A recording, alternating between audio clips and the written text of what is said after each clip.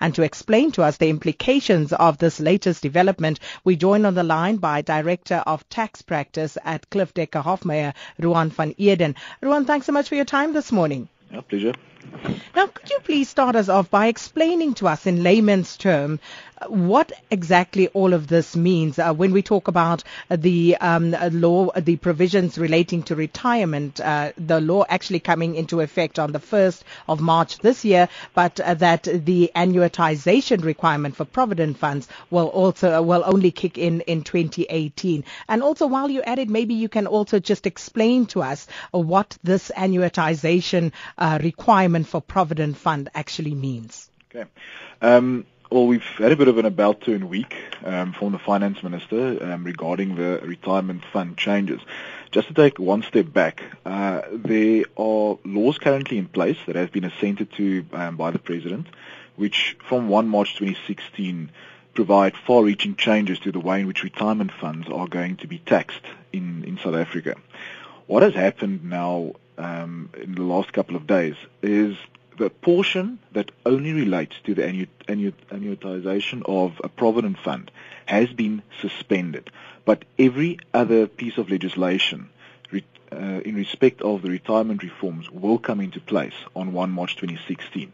What that means is that the new deduction parameters, which will now allow for a 27.5% deduction of retirement fund contributions limited to 350,000 Rand, will come into force.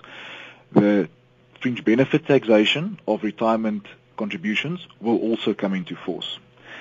If an employee decides to resign, he will still be able to take his full provident fund benefit out, and if an employee retires up until 1 March 2018, he will still be able to take his full provident fund portion out.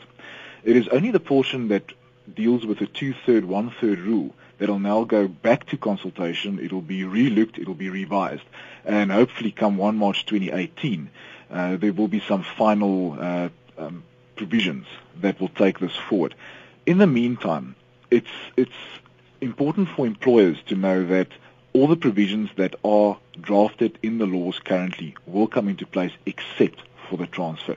Now, what the Minister of Finance has said, that in the interim there needs to be an urgent bill passed in order to postpone this specific element. That bill will contain certain elements that need to be that need to be looked at very carefully. The one aspect which will cause some concern is that they are going to seemingly put a freeze on the transfer of provident funds of pension funds into provident funds in order to maintain balance in the retirement system.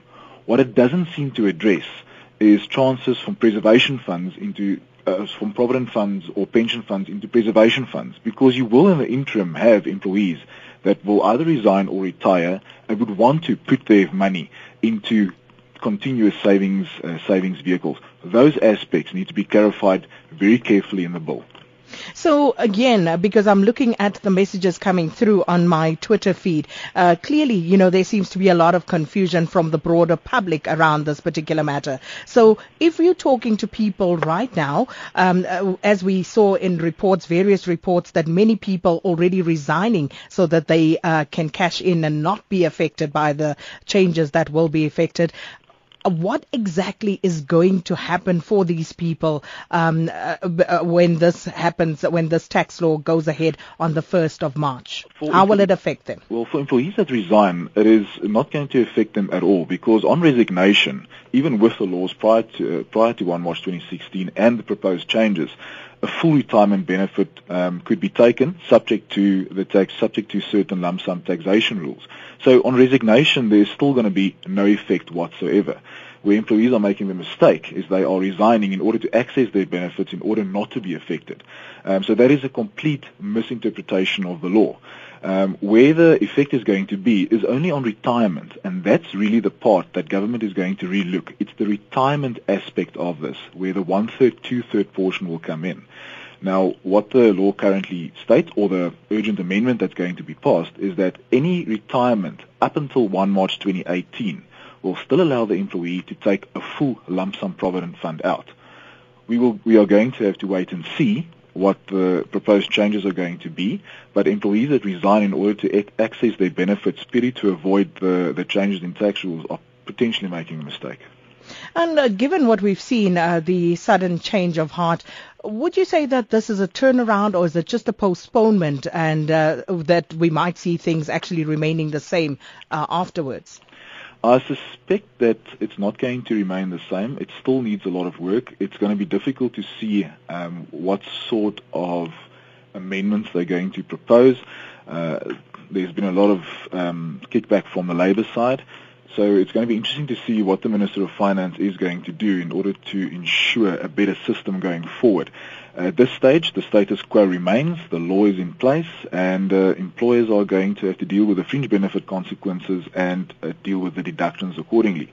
What it does allow for Provident Fund members in the interim, especially lower to middle income earners, to make additional contributions to their Provident Funds without suffering any negative benefits if they do wish to withdraw from them.